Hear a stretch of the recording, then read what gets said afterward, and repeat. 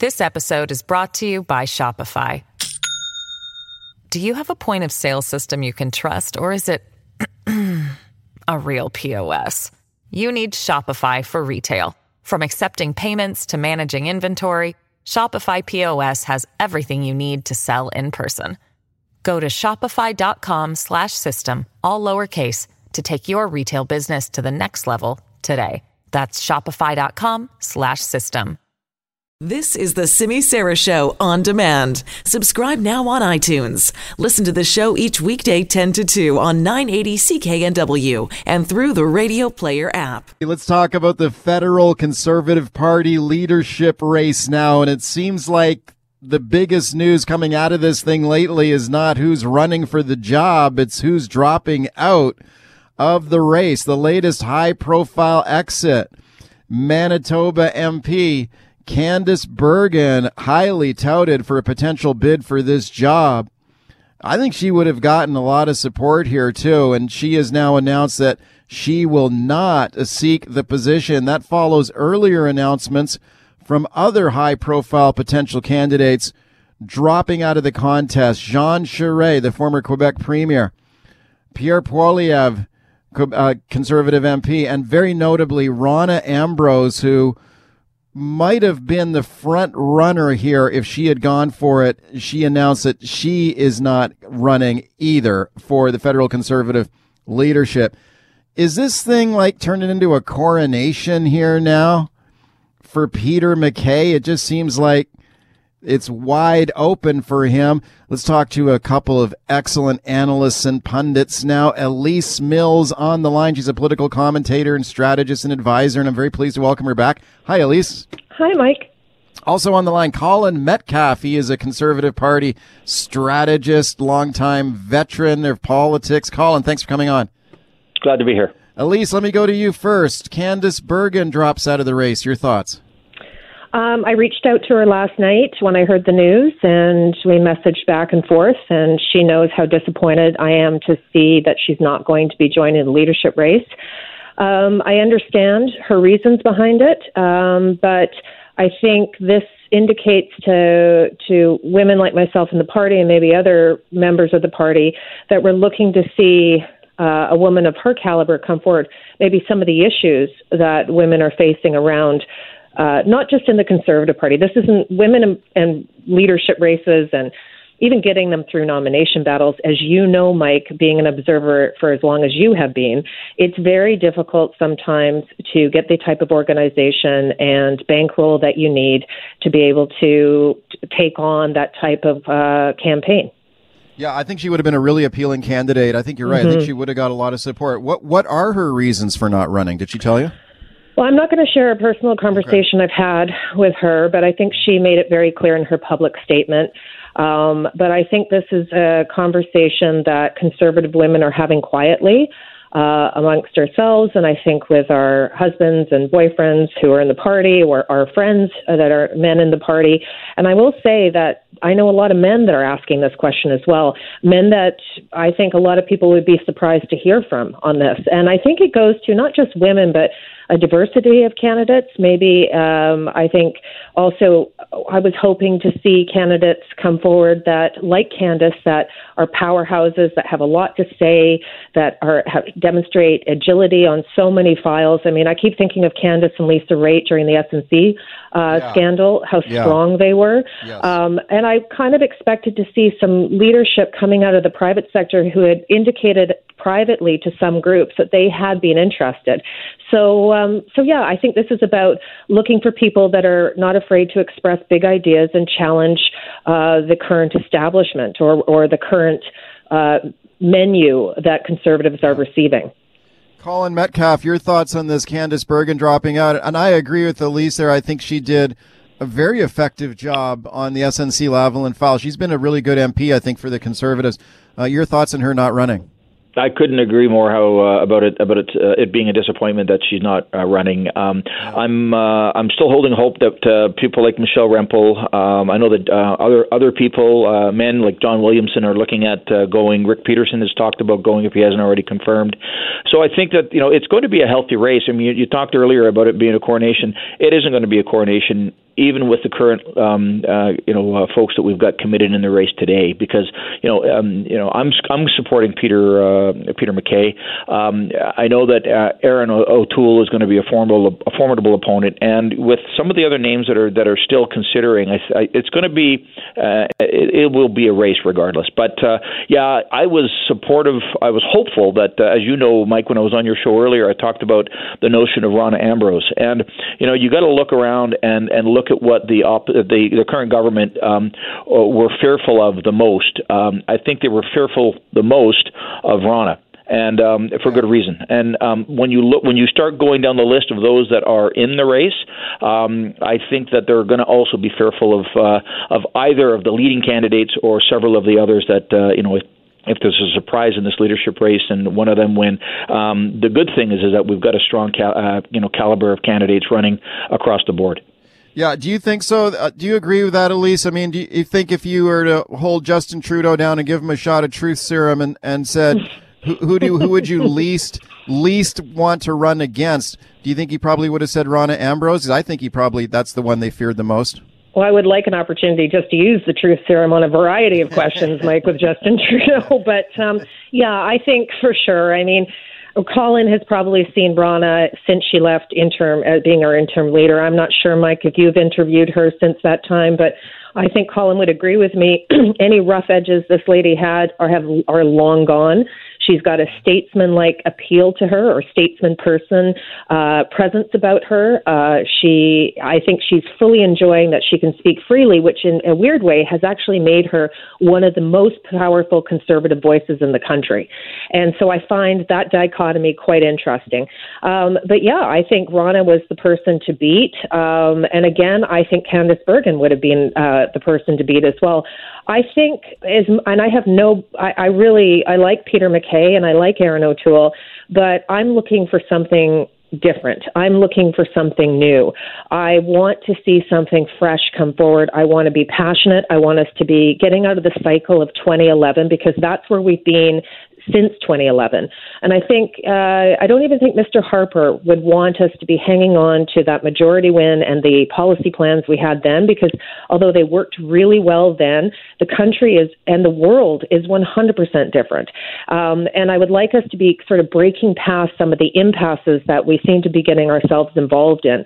I remember the lead up to 2011. Colin would obviously be better to speak to the intricacies of that, but I remember feeling so passionate and so proud of where we were going. We were building towards 2020 then. We should be building towards 2030 today.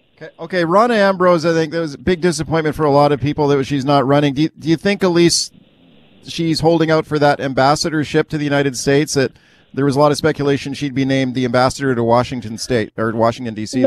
No, I think everyone, I mean, I could be 100% wrong about this, but I don't think the adversary was the job as ambassador, because I think the same reasons she wouldn't take leader are the same reasons she wouldn't want the ambassadorship.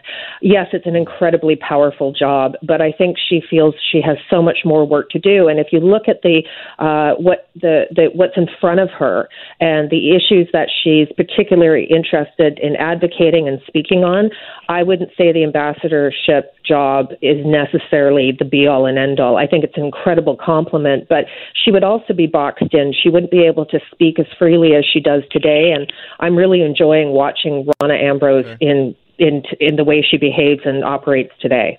Let's talk about some of the people who are running for this job here. Now, Colin, you mentioned that you're supporting Peter MacKay for the job. What does he bring to the table here, and do you think that you mentioned you don't think this is a coronation. You think he's going to have to fight to win this thing? I think every candidate that expects to walk into a leadership race and not put up a fight is fooling themselves. I go back to my first leadership race back in 1983 when I was in high school supporting Mulroney for that leadership. Then these aren't rarely do you see coronations. Even when Kim Campbell won in the leadership succeeding Mulroney, Charest gave her a run for her money and surprised a lot of people. This leadership leadership will be no different. There are going to be right now we've got two, I think, front runners in Peter MacKay and Erin O'Toole. The reason why I've decided to support Peter is because I think he's a founding father of the new Conservative Party, the Conservative Party of Canada.